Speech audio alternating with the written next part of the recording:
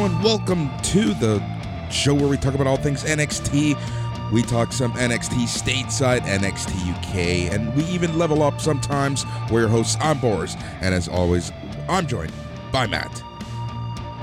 Bonjour. How's everybody doing out there? We hope you're doing well.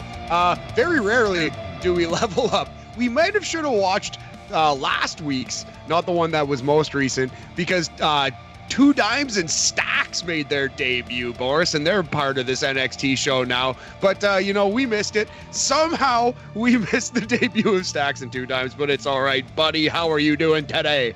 I'm doing pretty good. Things are going well. Things are going busy. Follow up to like Monday's BAM.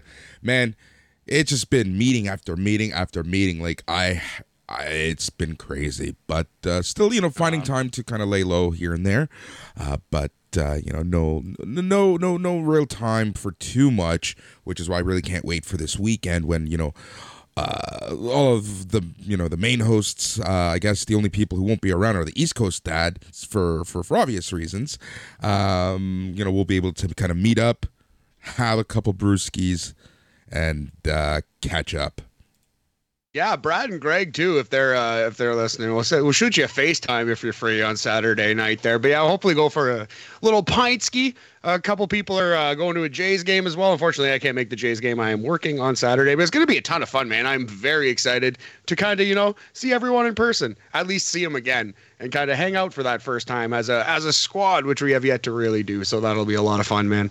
Exactly. Yeah, it's the first time because, really, rejoined in the middle of the pandemic. So it's like, there hasn't really been too much of an opportunity.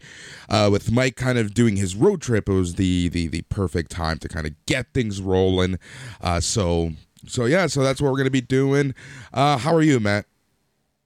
I'm very well, brother. Thank you for asking. Yeah, full of energy. As I sat down to do this podcast, I realized, though, I am starving. I ate like some toast at like 7 or 8 in the morning, and we're recording this at about 2 in the afternoon, and I haven't eaten yet again. So yeah, it's time for me to make something to eat after this podcast. But yeah, in good spirits. It's going to be empty stomach cardio on this show. I got some things to be fired up about. Yeah, awesome. So let's get to it. There's a little bit of news on the NXT side that I kind of want to chat with you about. And that one major one is, we've always talked about how bad we feel about some of these performers in regards to, it's trial by fire. You have to put yourself in their mindset. You get picked up by WWE, you get thrown into the performance center, you start learning how to wrestle, and then a few weeks later, you are thrown on national TV on NXT 2.0, and that's going to be a ton of pressure for these performers. But the good news is that, they get to perform in front of live crowds, off of TV, to kind of hone in on their skills because live events are returning beginning in June. So that's really good news for the NXT brand. Yes, on the show today, they announced an 8-town tour of Florida. You couldn't call them cities, all of them. I'm imagining it's more of an 8-town tour than an 8-city tour, but that's all right. What's important is getting experience in front of a live audience and not having to feel the pressure of television, just learning the job. Yeah, exactly. And I really hope that this does reflect on the in-ring. But, sometimes for me, the in-ring isn't so much of the issue with NXT 2.0. Last night's show, to me, proved that oftentimes it's the promos, the characters, and just the silliness of the scripts that make NXT 2.0 kind of, dare I say, the laughingstock of WWE's, various brands.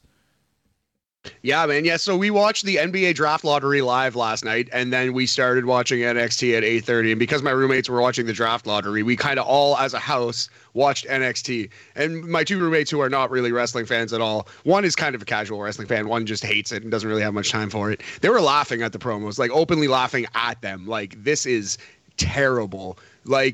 B-C movie, the worst Sharknado acting, you know what I mean? But the in-ring, even the non-wrestling fan, I heard him a couple times go, wow. You know what I mean? Especially in the Wes Lee versus Nash, versus Nash Carter, Wes Lee versus Nathan Frazier match. Although they only went 3 or 4 minutes, man, was that a spectacular speedball versus speedball kind of 4 minutes, right? So I agree with you 100%. The in-ring can sometimes be pretty good, and it's totally dependent on who's in the ring. But the character, the promo, the structure of the show, oof, it can be a slog to get through. Yeah, exactly. And that's really kind of like some of the parts that make me cringe sometimes. It is the promo. So kind of in the same vein of that item, William Regal was kind of talking about his tenure in NXT, and there was you can go ahead and read this, it's on a bunch of sites, but for me the biggest takeaway was this, and this is really what we talked about. And if you remember WWE from the mid 90s, they kind of had a very similar approach to recruiting people, or it was getting a lot of non-wrestlers, non-indie talent into the system, working with Dr. Tom Pritchard at the time, moving them to Smoky Mountain Wrestling or wherever they could, really. So it's a similar system that they have now, except now it's all centralized with the Performance Center, with NXT Level Up, with NXT. So the biggest takeaway from this William Regal interview was something that came from Johnny Gargano. So this is a direct quote. Johnny Gargano told me something before I left. You can make wrestlers, but you can't make them love it. That's an excellent point. Well put, Johnny Wrestling. And that's just it. Although you can find people who do love it, I'm sure. And some of these athletes will have been wrestling fans. Exactly. One or two people in the NCAA playing football right now has got to have grown up loving wrestling. Like, eventually you'll strike gold and you'll find that John Cena, who, you know what I mean, was like a bodybuilding wrestling fan his entire life, like, who is also an incredibly like fucking charismatic, just like, so you will find a diamond in the rough, but you're going to go through like hundreds or thousands of people who aren't that. Exactly, and it's not to say that there isn't someone out there who can't become a wrestling fan and respect wrestling for what it is. And this is a kind of a bad example, but a good example at the same time. Charlotte Flair. If you know why Charlotte Flair got into wrestling, it was because of her brother Reed, who tragically passed away. So she kind of went into wrestling to honor his dream. She wasn't a wrestling fan. She had no desire to be a wrestling or a wrestler. She was a volleyball athlete. She kind of stuck to that domain, but went into wrestling much later than anticipated. And obviously she loves it. Obviously she knows what she's doing. So it is possible for these new recruits, for this new plan to work out for WWE. But yeah, that really stuck out for me in terms of a quote, just because, we're kind of seeing this right now with NXT 2.0. And right now there's a kind of a mismatch because you have Roxanne Perez, you have Ariana Grace, people who are clearly wrestling fans. And then on the other side of stuff, you have a Lash Legend, right? Yeah, exactly. But that's not to say, so we hate Lash Legend and she shouldn't be there. Like, I think Lash Legend has a ton of talent, not only potential, but a ton to offer right now. Yeah. The only thing is she's just very obviously just wrestling her first 3 or 4 matches in front of our eyes, right? Like, that's the only problem, is that she's inexperienced in the ring. But you look at someone like, for example, like a Jade Cargill, who we all kind of disliked and thought was overpushed at the start. And now you'd be pretty hard pressed to find anyone who would like just outright dislike Jade Cargill or say like, she hasn't improved, at least, right? Like, she's clearly gotten a lot better. She's figuring out she's only going to continue to get better. So, I mean, like, hopefully these people, there are more Braun Breakers out there. You know what I mean? Hopefully there are more Jade Cargills out there. Yeah, exactly. So, we'll kind of see what comes of this new recruiting philosophy that WWE had. Yeah. But I wanted to touch on this just because, a lot of people, especially on the forums, especially other message boards, give WWE a lot of shit for their new philosophy in regards to signing talent, right? It's like they're upset that they're not signing indie wrestlers. But the flip side of that is when they do sign indie wrestlers, something doesn't work out. Boo, WWE sucks. Yeah, that's true. And it's important to note, Boris, they're not signing indie wrestlers. They are signing indie wrestlers. Roxanne Perez was the Ring of Honor Women's Champion. Like, that's as indie as you can be. She was an indie star. They're not signing 40-year-old indie wrestlers anymore. They aren't signing short male indie wrestlers anymore. but they will sign indie wrestlers if they fit the criteria. Exactly. That's exactly it. All right, so I just wanted to touch on that. Yeah. So it is Wednesday, and the only reason I bring this up, and there is a connection to NXT, that is, Uncle Dave Meltzer, he's been talking more and more. And on the Wrestling Observer newsletter last week, one of the news items was how AEW is super interested in bringing in Candice LeRae. Is this any surprise to you? No, absolutely not. She was PWG mainstay when like the Young Bucks were there, and a lot of the AEW roster was there making their name in PWG. She was one of them. Yeah, I think Gargano and Candice LeRae, it's a matter of time before an AEW. And by the time you listen to this podcast, both may have debuted in AEW. Boris. Exactly. That's exactly it. Like, I'm convinced. I'm still skeptical on the timing of Candice LeRae. I'm not saying it's impossible, but, it's a crazy timing. More power to her. But I'm putting my money on the Garganos being the Jokers for the Owen Hart Foundation tournament. So on the radio, I guessed Gargano and Athena, the former Ember Moon, Johnny Gargano and Athena. I'm going to stick with that, but I heard a great call. Maki Ito, Boris, is back in the United States, if not now, very soon. And she's doing other things, I guess, other indie shows and such. But I think the Joker, the female Joker, might be Maki Ito. No, that would be really cool. That would be very, very cool. For if it was Maki Ito, she's got the following. She can make it'll be a nice little touch for AEW. Absolutely. Other than Britt Baker, Jade Cargill as well, but other than those two, they sometimes struggle to have like really strong personalities in the AEW women's division, and people love Maki Ito's personality, her character. It's like as strong as it gets. It's as strong as it could possibly be. So I think she's a huge addition to AEW. I think AEW should work really hard to sign her right away and push her. Yep, exactly. So that's awesome. All right, Matt. I think it's time for us to move on to chatting some NXT 2.0 and an excellent NXT UK show. Oh man, yeah. So the main event of the NXT UK show is the main event of this podcast. Stick around for that. It is a treat. But yeah, Boris, I think today we're gonna do the rare rating system du jour and actually reference NXT UK. We're going to carry it through the entire show because there was a dusty finish, Boris, on the NXT UK show. And anytime there's a dusty finish, we got to celebrate it. We got to shout it out, if you will, Boris. So dusty finishes out of 5 this week. Awesome. All right. So the show starts off. Carmelo Hayes and Trick Williams make their entrance. They cut a promo on the way to the ring to hype up Melo's match at In Your House. Dude, Trick Williams, Carmelo Hayes, bona fide future superstars or AEW Dark members. Rude, extremely rude every time you make that joke.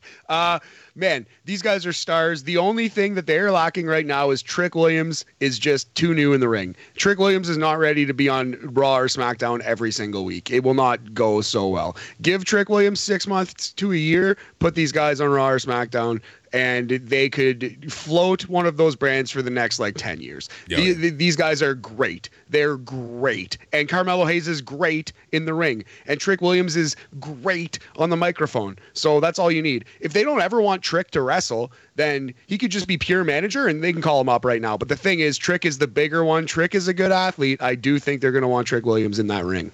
Yep. Some would say it's a little tricky right now. Back out! All right, this leads us to Carmelo Hayes and Trick Williams versus Solo Sikoa and NXT North American Champion Cameron Grimes in a tag team match. So I think it is safe to say that they are really leaning towards a heel turn for Cameron Grimes. I think so. The crowd wasn't as against him this week as they were in previous weeks, but it does kind of seem like they were like, well, the crowd's turning on him. Screw it. Let's do it. So I think you're right. Yep. But this match was pretty straightforward. Nothing crazy really in terms of philosophy. The story that they were telling is that, you have a setup match moving forward into In Your House. So the real stars of the match were Carmelo Hayes and Cameron Grimes. But I kind of like that Solo Sikoa is still leaving his name there, right? Like he's still hanging over this division. Yep. Yeah, I really like that. I think the finish of this match gives away the finish of the NXT North American title match at In Your House, Boris. But I thought this was a strong match, very good. Trick Williams, not quite there, obviously the weakest wrestler in the ring, but he is figuring it out. Carmelo Hayes, all the way there. Really, really good. Cameron Grimes, we've already said it. Cameron Grimes, when motivated, might be the best wrestler on this entire roster. Yep. So Cameron Grimes catches Mello with the crossbody. Then Solo Sikoa tags himself in, and Grimes was going for a cave-in on Mello. Trick and Mello swarmed Solo with kicks. Hayes caught Grimes with a springboard lariat. Solo hit Mello with a hanging uranagi. Solo hit Mello with an Uso splash while Grimes hit Trick Williams with a cave-in. But it was Solo that picked up the pin on Mello for the win at 9 minutes 59 seconds. Solo Sikoa pins Carmelo Hayes, who rarely gets beat in NXT 2.0. So I think this is setting up classic WWE booking. Beat a guy immediately before he wins a title. I think Mello gets that North American title back, and then he has an instant challenger set up in Solo Sikoa. It's tricky to rock a rhyme with Cameron Grimes. It's tricky. But you just did. Sorry, I wanted to get that in like 5 minutes ago. I just had to do it. All right, but before you give the rating, Solo yanks the North American title away from the referee. He then hands it to Grimes. Grimes poses with the title to end the segment. So I'm really enjoying the work that these four are doing right now. Oh, 1,000%. Yeah, like Trick Williams, we've said it before. I don't want to belabor the point. On the microphone, though, this guy is an absolute star. Like when these guys came out to the ring doing the New Age Outlaws gimmick of cutting their own promo during the entrance, crowd was right into it. You can just tell these guys are stars in the making. So let's hope that they keep on this trajectory. 3 dusty finishes out of 5 for this one. Solid C in Canada. Yep. All right, almost screwed that one up. The hardest working reporter in all of professional wrestling, Mackenzie Mitchell, interviews the NXT Tag Team Champions. Love saying these names, and I'll say it again. Kit Wilson and Elton Prince. Kit Pretty Wilson.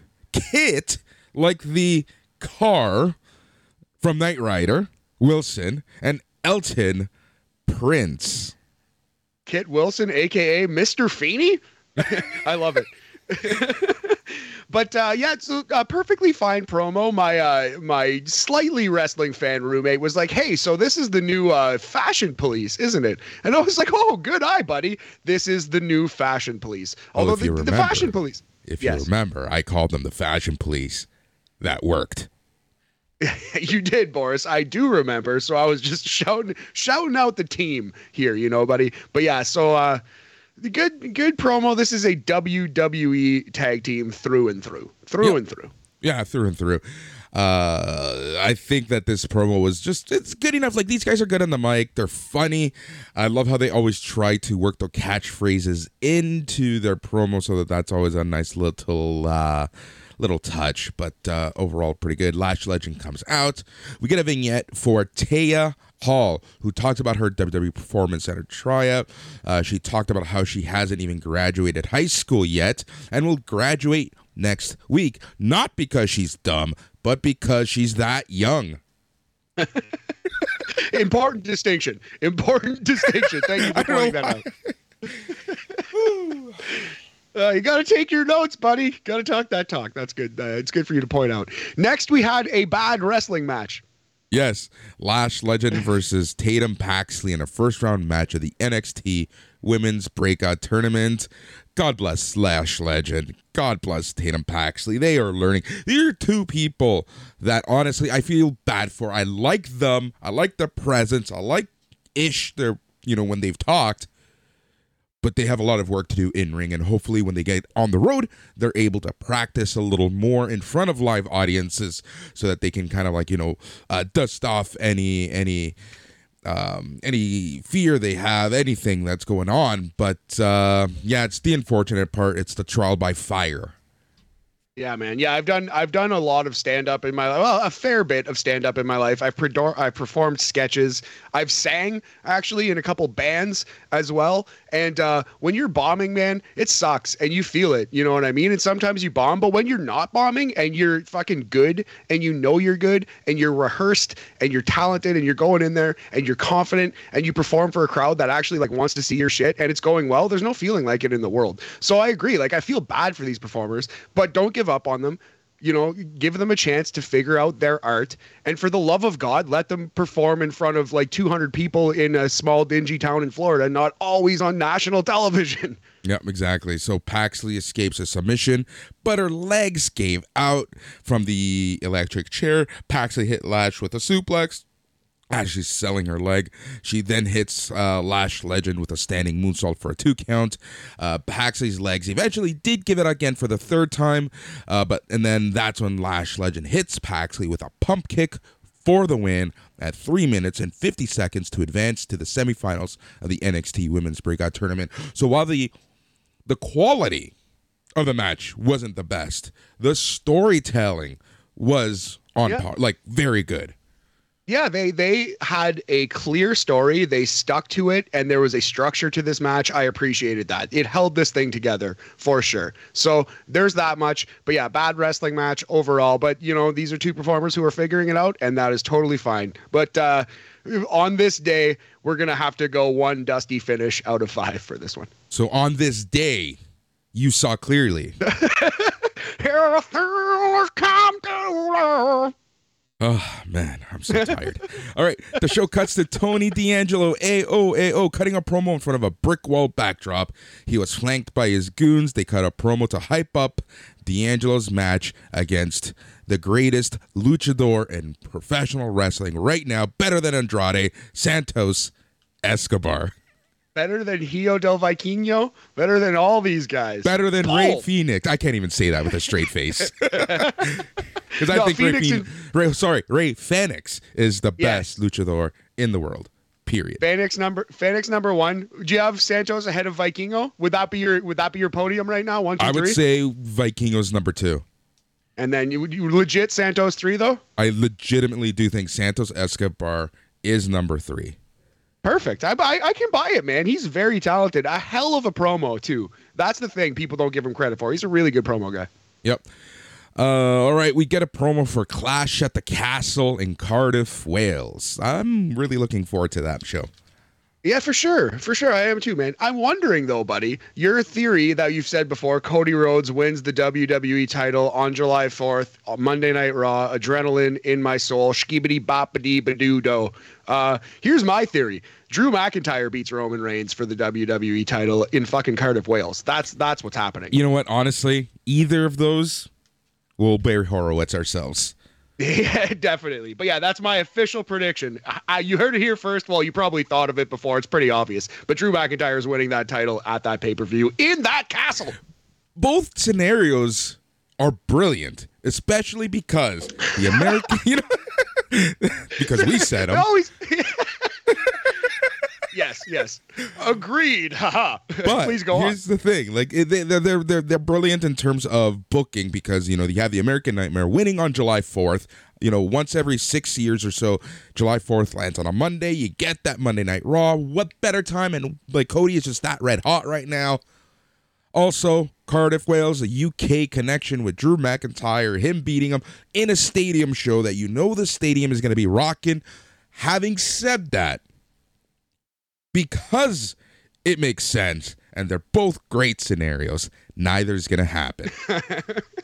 I bet you're right. But to the people who said, well, who beats Roman Reigns? There are no challenges. There are no options. There are 2 amazing options on the table, both of which, if pulled off correctly, could be all-time moments in WWE. Specifically my idea. My idea is more brilliant than your also brilliant idea. Good, buddy. The fact that my idea even involves Cody effing Rhodes.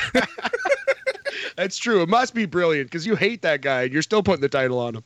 The hardest working reporter, Mackenzie Mitchell, interviews Duke Hudson. He said he doesn't care about what the NXT fans want. He said he took a break the last few weeks to clear his mind. Hudson was cut off by Braun Breaker with 2 Ks walking past him on his way to the ring. So clearly, Duke Hudson is going to be the next challenger for Braun Breaker. Yeah, so speaking of me being brilliant, here's where I'm a fucking idiot, because I was like, Duke Hudson, oh man, he's on the chopping block. He might get fired. I might have even said that on air, if not to you. But Duke Hudson is wrestling the NXT champion. He's still 6'5", still getting promo time. What was he on WWE Raw for, like a brief cup of coffee? I can't get Adnan Virk out of my head. It's not Adnan Virk, but he was on Raw already. I think Duke Hudson will be fine. I was wrong about Duke Hudson. I am a moron. He is totally fine. All right. NXT champion Braun Breaker with 2 Ks makes his entrance. Breaker said that Gacy dumped him like a piece of trash in a random field. And now I forgot about that. And now Gacy wants Breaker to join him. Breaker brought up Gacy having 2 enforcers with him now. Breaker said Gacy can kiss his ass. And Gacy said, Gacy should have finished the job in the field because Breaker is going to leave Joe Gacy unconscious. Gacy's theme plays. Gacy appears on the crow's nest. He was flanked by his druids. Breaker said he doesn't trust Gacy and is ready. Gacy cuts him off, saying that Breaker is predictable because he's consumed by rage. Gacy said he can see the fire in Breaker's eyes. Gacy proposed a one-on-one match against Breaker. Breaker agreed. Gacy talked about how he roughed up Braun's father and disrespected his family. Gacy then said he wants to up the stakes. Gacy reiterated everything he's done to Breaker up to this point. Gacy proposed a standard match where if Breaker gets DQ'd, he loses the championship, and Breaker said, "You're on." So, a lot to go through here. But oh boy. Is Braun Breaker's character that he's a stupid meathead?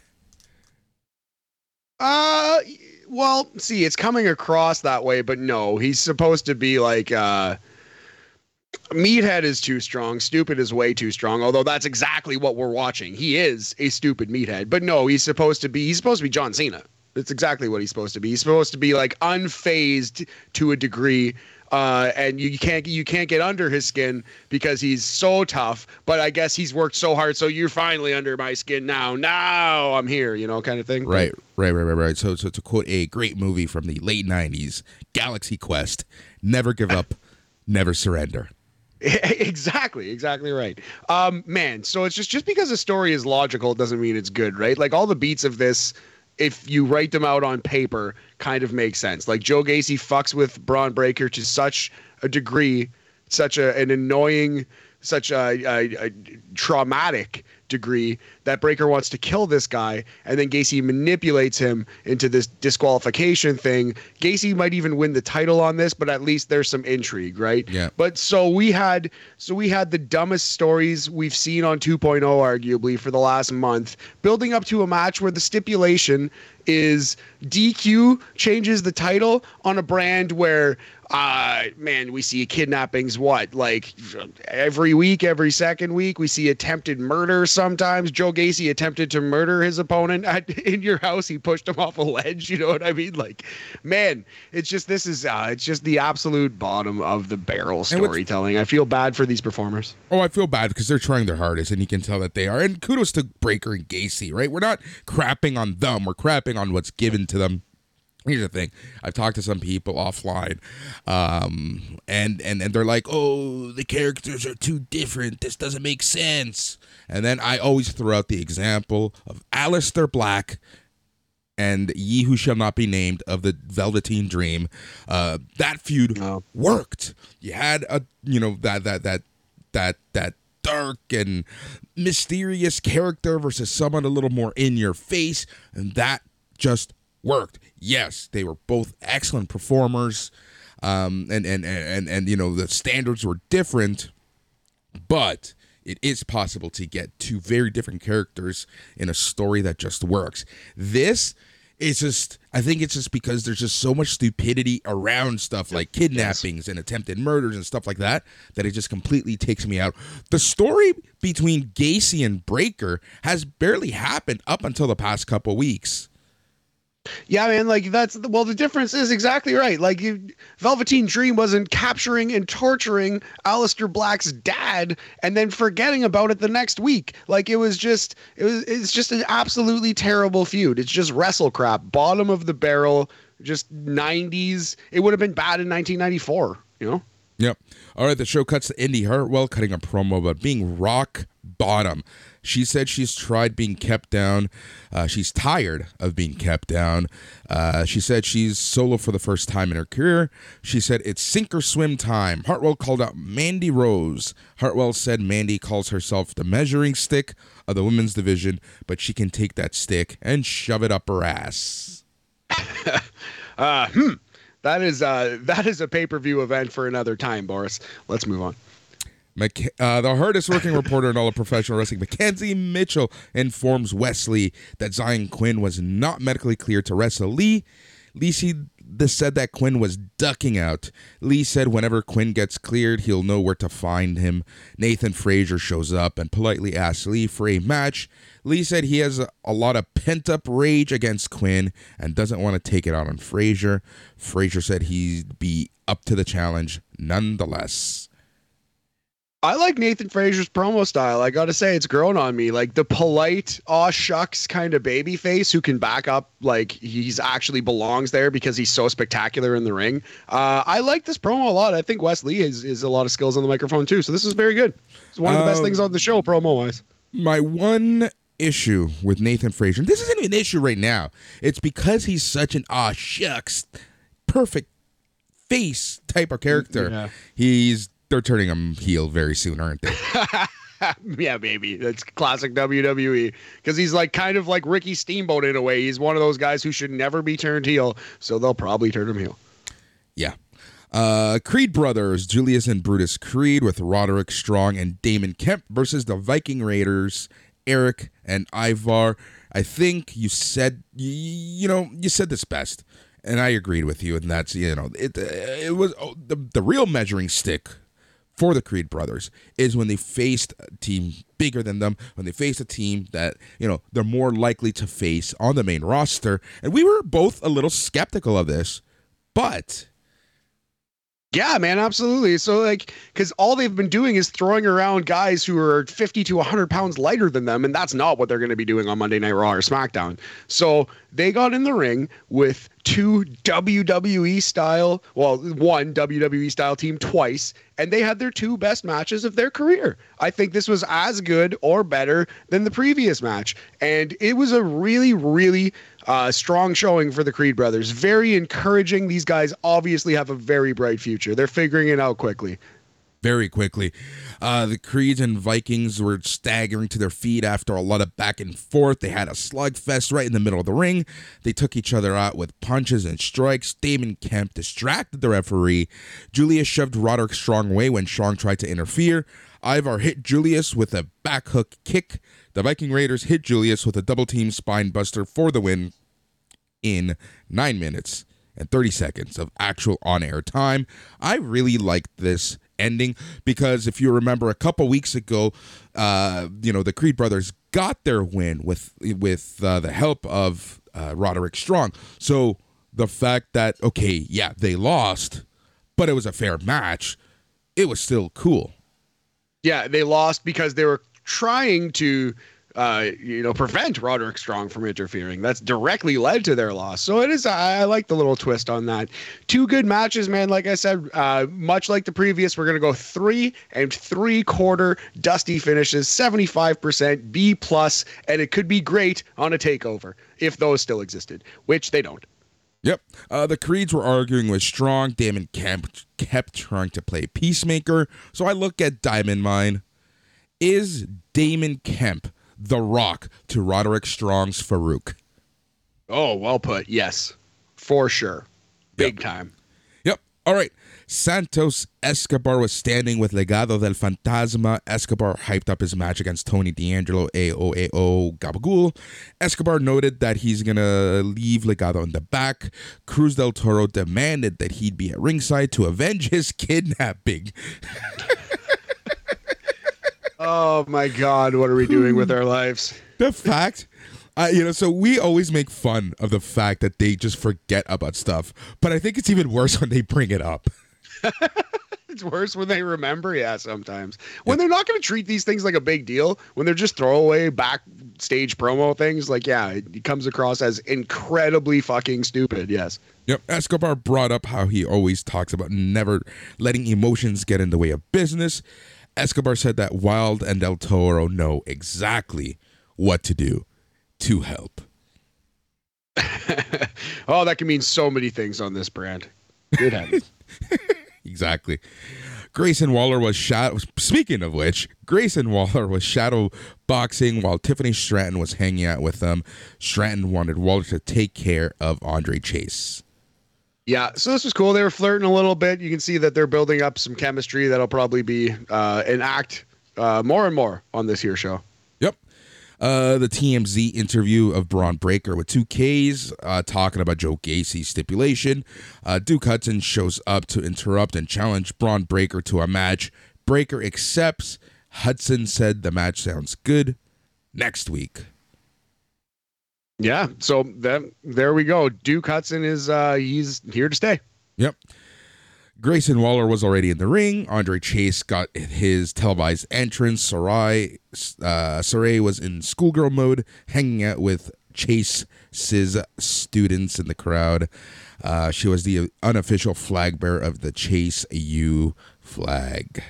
Yeah, I was just gonna say, flag girl for Chase University. That's where Sarai is at right now. That's I mean, like, she's that's just an absolute waste. Just a tragic waste.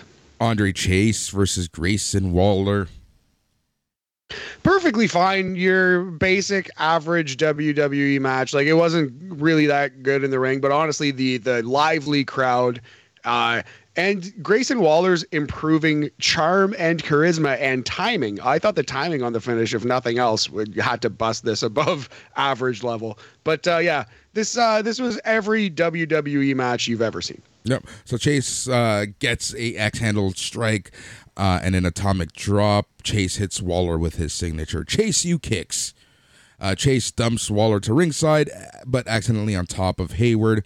This distracted Chase enough for Waller to nail Chase with his rolling stunner finisher and the win in 4 minutes, 10 seconds. Yeah, and the way they did that, like, Andre Chase out of the ring, he steps back into the ring and walks right into the dive roll stunner. I thought that was really good. The finish was very, very good. But yeah, pretty much an average match. 2.5 dusty finishes out of 5 for this one. Yep. Gigi Dolan and JC Jane were watching Katana Chance and Kaden Carter trash talk about them on YouTube. Mandy Rose showed up. They talked about Chance, Carter, and Hartwell talking trash about them together. Dolan said there needs to be more respect put on Toxic Attraction's name. Rose said that that's going to start with Indy Hartwell.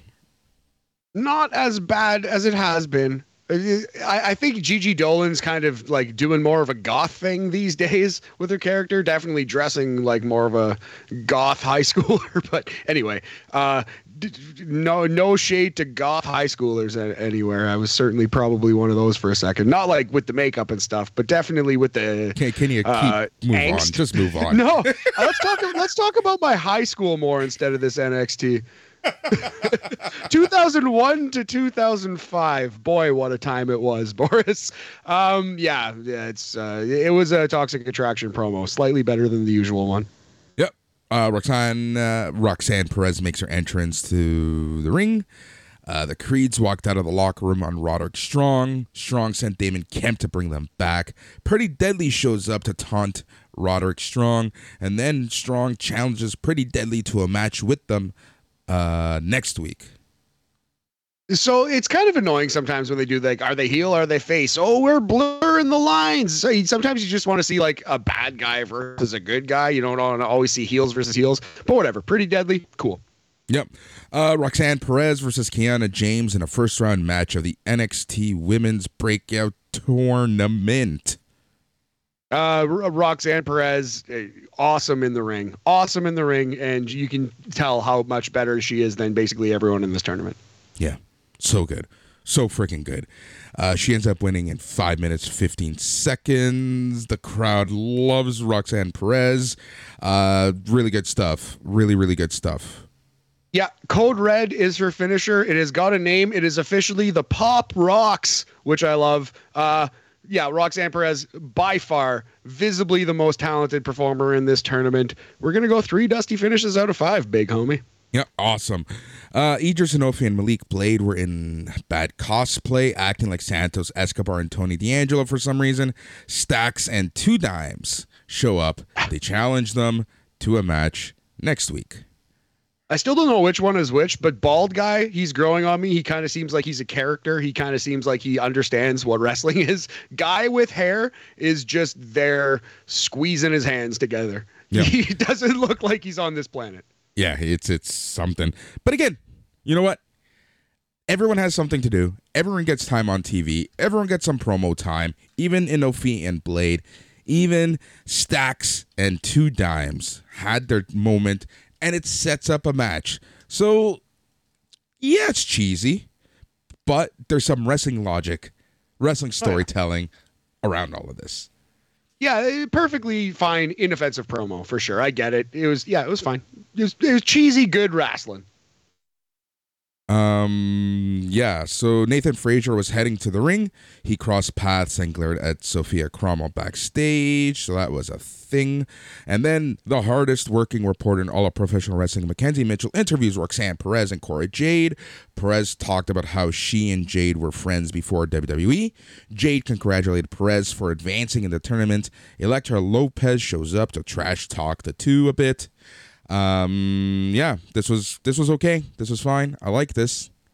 Yeah, same thing that we just said. A little less cheesy, actually, a little more straightforward pro wrestling. It wasn't cosplay happening here, but yeah, just someone coming in and a little bit of trash talk, setting up some matches. That's professional wrestling. Yep. Wes Lee versus Nathan Frazier. Love Nathan Frazier's entrance. As of this moment, they're treating this kid like he's going to be a star, which is great. This was an awesome 3-4 minutes, and Von Wagner came out and ruined it. But you mentioned Sophia Cromwell. I think that's the new thing on NXT. We see her backstage, and we go to the next match, and that's when Von Wagner is going to show up. You know, whoever Sophia Cromwell spots backstage, or whoever spots Sophia backstage, is going to get killed by Von Wagner. So like the 4 horsemen of the apocalypse. Yeah, exactly like that. Exactly like that, yes. Exactly like that, yeah. All right, so. All right. Oh, yeah. Hit it.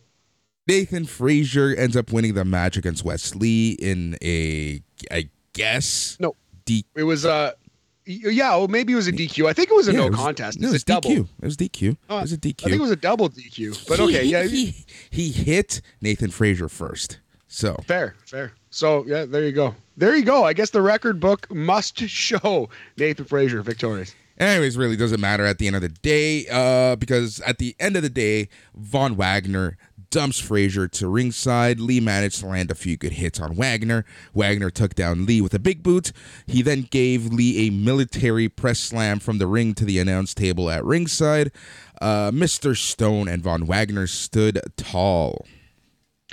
Yeah, so let's not undersell this. Von Wagner press slams Wes Lee from the ring to the outside onto the announce table. That did not break, and Wes Lee bounced off the announce table into the announcers' chairs. Spectacular visual here on our NXT program. And while it didn't seem like it was too painful, relatively safe, I guess you could say. Like that's a risky bump. You know what I mean? Like it's not quite Shane McMahon falling off the Titantron, but there's a lot that could go wrong. Although it ended up being quite safe in the end, I guess. Yeah, pretty much. All right, so after the match, Wes Lee and Nathan Frazier, they're staggering backstage. Sanga told Lee and Frazier that he felt bad for what happened. When a large man like Wagner attacked them, Lee acted offended and thought that Sanga was mocking them for being small. Frazier said he didn't take it that way. Frazier walked away saying he wasn't going to be mad like Lee.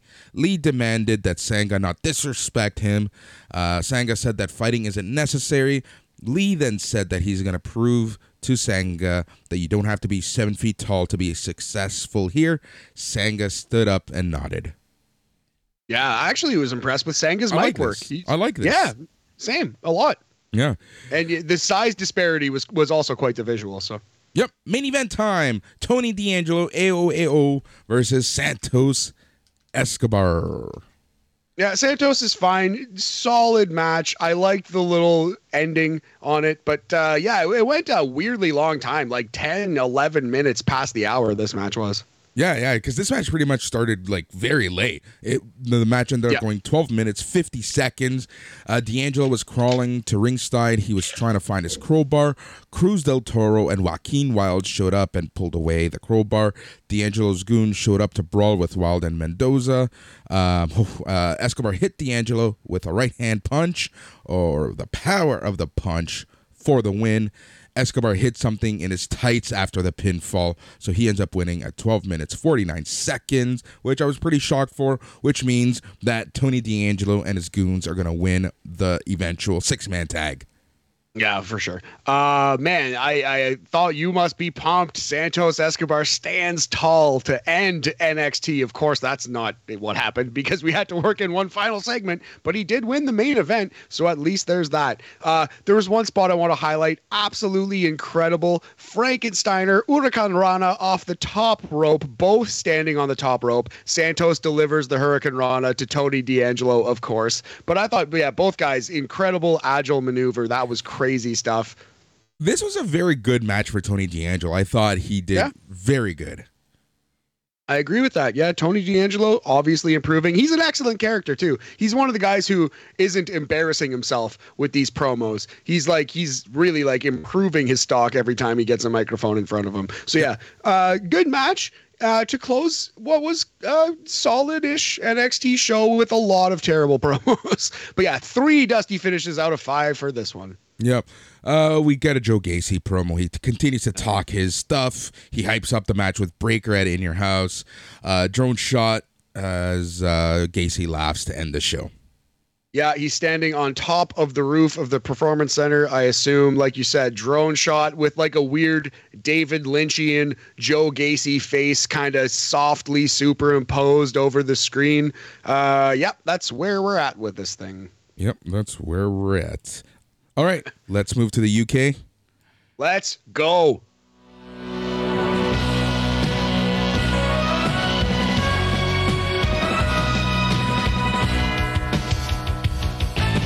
And this week, so it's kind of funny because I think last week was one of the first times that we ever said that NXT 2.0 was better than NXT UK. The shows didn't even match up this week.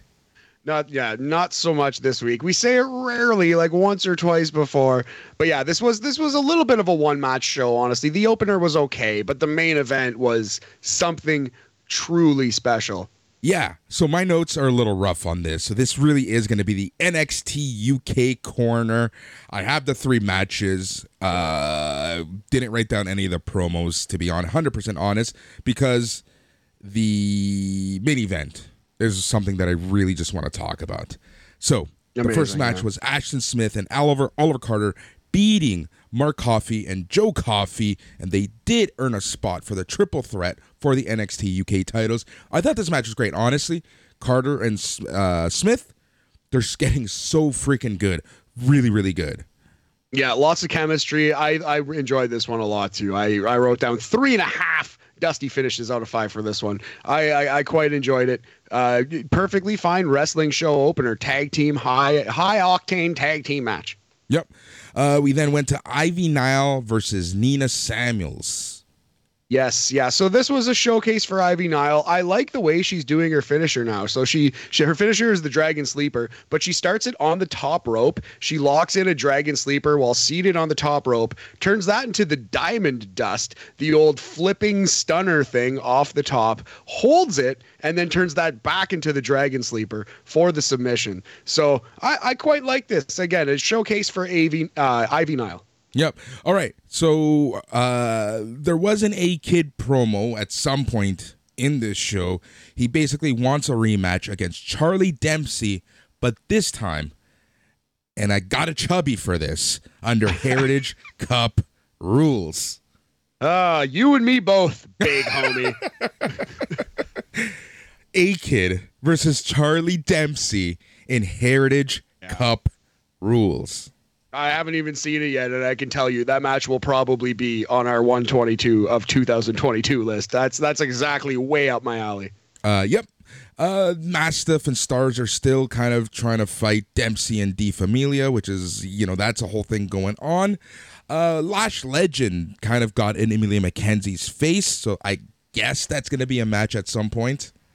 Yeah, it seems like Lash Legend is going to squash Emilia McKenzie. I did kind of laugh at Dave Mastiff and Jack Stars' promo because D Familia have been doing these like super serious, crazy, well-produced, mafia-style kind of promos, right? Just like, it seemed trying to be like that HBO prestige television show. And Dave Mastiff and Jack Stars filmed one where they're making fun of that. And it was filmed like on an ECW style VHS cam. It looked like absolute shit. It was filmed on the worst phone I've ever seen. But yeah, I just wanted to highlight that. I actually laughed at that. I thought it was pretty good. Damon Kemp actually had something really funny. He says he didn't come to England to meet the Queen, drink tea, or eat crumpets. He basically wants Shaw Samuels. Of all people, but sure, let's do it.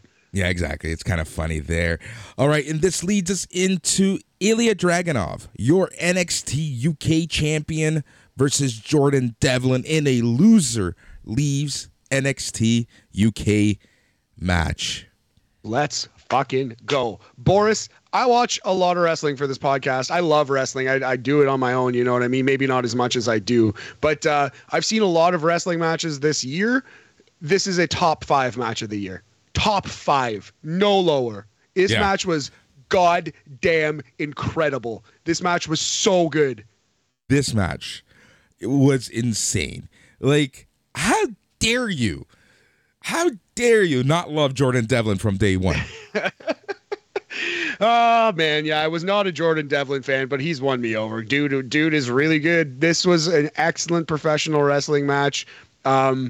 I don't know, I don't know how you can really nitpick it. Just hard hitting, hard fought, busting out incredible moves that you haven't seen before. I think this has to be, Boris, the first brain buster in WWE history. The old El Generico brain buster on top of the top turnbuckle, and then shit can your opponent to the outside of the ring. We saw that in a WWE match. Maybe the most dangerous move in all of wrestling, next to the Vertebreaker.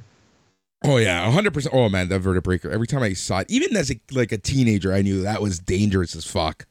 Yes, absolutely, man. But yeah, over 15 minutes. I believe it went 16, 17 minutes. I didn't time it, but just an incredible, great match. Also, Ilya's neck. He's up there with the Kota Ibushi, Will Ospreay school of trying to break their own necks. Because how many times did Devlin just punch the shit out of the back of his neck? He was like, the story of the match was that he was working Dragunov's neck, and had Dragunov not had as strong a neck as he does, the match would have been over and possibly Dragunov's career. But yeah, man, you're completely right. Like, in real life, he took a lot of licks directly on the back of the neck. Yeah, he was punching the back of Ilya's head and neck. He plants Devlin with a superplex before going for the cover. Devlin kicks out. Ilya goes for a spear, but Devlin ducks. He then goes face first into the middle turnbuckle. Now, this is when things get really interesting and tasty. Devlin hits his back body drop finisher, gets the 1, the 2, the 3, and we have a new NXT UK champion. Ilya Dragunov is gone, but wait, his foot was under the rope. So Devlin is celebrating with the title. That's when Johnny Saint comes down with another official, and he orders the match to be restarted. The referee takes the title from Devlin, calls for the bell. This one is back underway. Then Ilya wallops Devlin with an uppercut, just completely annihilates his neck and face. Right as the bell sounds, Devlin plants Ilya with a destroyer and a brain buster that goes for the cover, but Ilya kicks out at 2.5. Devlin goes up the top and dives down with a 450 splash, but Ilya slides out. He cracks Devlin with a sliding form to the back of the head. Devlin with a headbutt. Then Ilya hits a German suplex. The torpedo goes for the cover. Gets the 3 count. Your winner, Ilya Dragunov. Jordan Devlin sent packing to Raw. Or SmackDown, or AEW Dark, as you always say. Man. I wouldn't say that, man. Yeah, he's a superstar. He's going to be on Dynamite every single week. Woo! That's funny. I was going to say, I'm certain you've said that in this podcast, but okay, I know what you mean. You wouldn't say that about him. Man, when you're debating, was this like 4.5 or 5 stars? Was this one of the best matches I've ever seen on TV? Was this perfect or simply an all-time classic? You know, you've just seen something special. You know what I mean? And I don't want to be too deep in the bubble with this. I just want to appreciate the incredible work of these two fine athletes. They risked their fucking necks literally to entertain us, and we appreciate your work, Jordan Devlin and Ilya Dragunov. A masterpiece, a clinic, 4.5 dusty finishes out of 5 minimum. It could even be 5. I will watch it again one day. On the list, we'll shore it down, but right now 4.5 out of 5. I think 90% all-time classic. Classic. All-time classic. This match was so good, and the ending, just because Devlin played it off so well with his win, and he's happy. And then Johnny Saint comes out, and you knew that he was going to come out at some point, and there's huge controversy now. So I'm super curious to see if this leads to a rematch, or if this is just like, a dusty finish, and that's that. Yeah, no, I think he's called up to NXT 2.0, called up in, quotations, finger quotes, because it's at best a sideways move. In fact, it's a severe downward move. But so Jordan Devlin goes to 2.0, and he has a thing to bitch about. I know I lost a loser leaves town match, but I didn't really lose it. I won it, and they fucked me over because they wanted me out of that brand, and they're fucking snakes and they're scum. But no, that's what's going to happen, in my opinion. Exactly.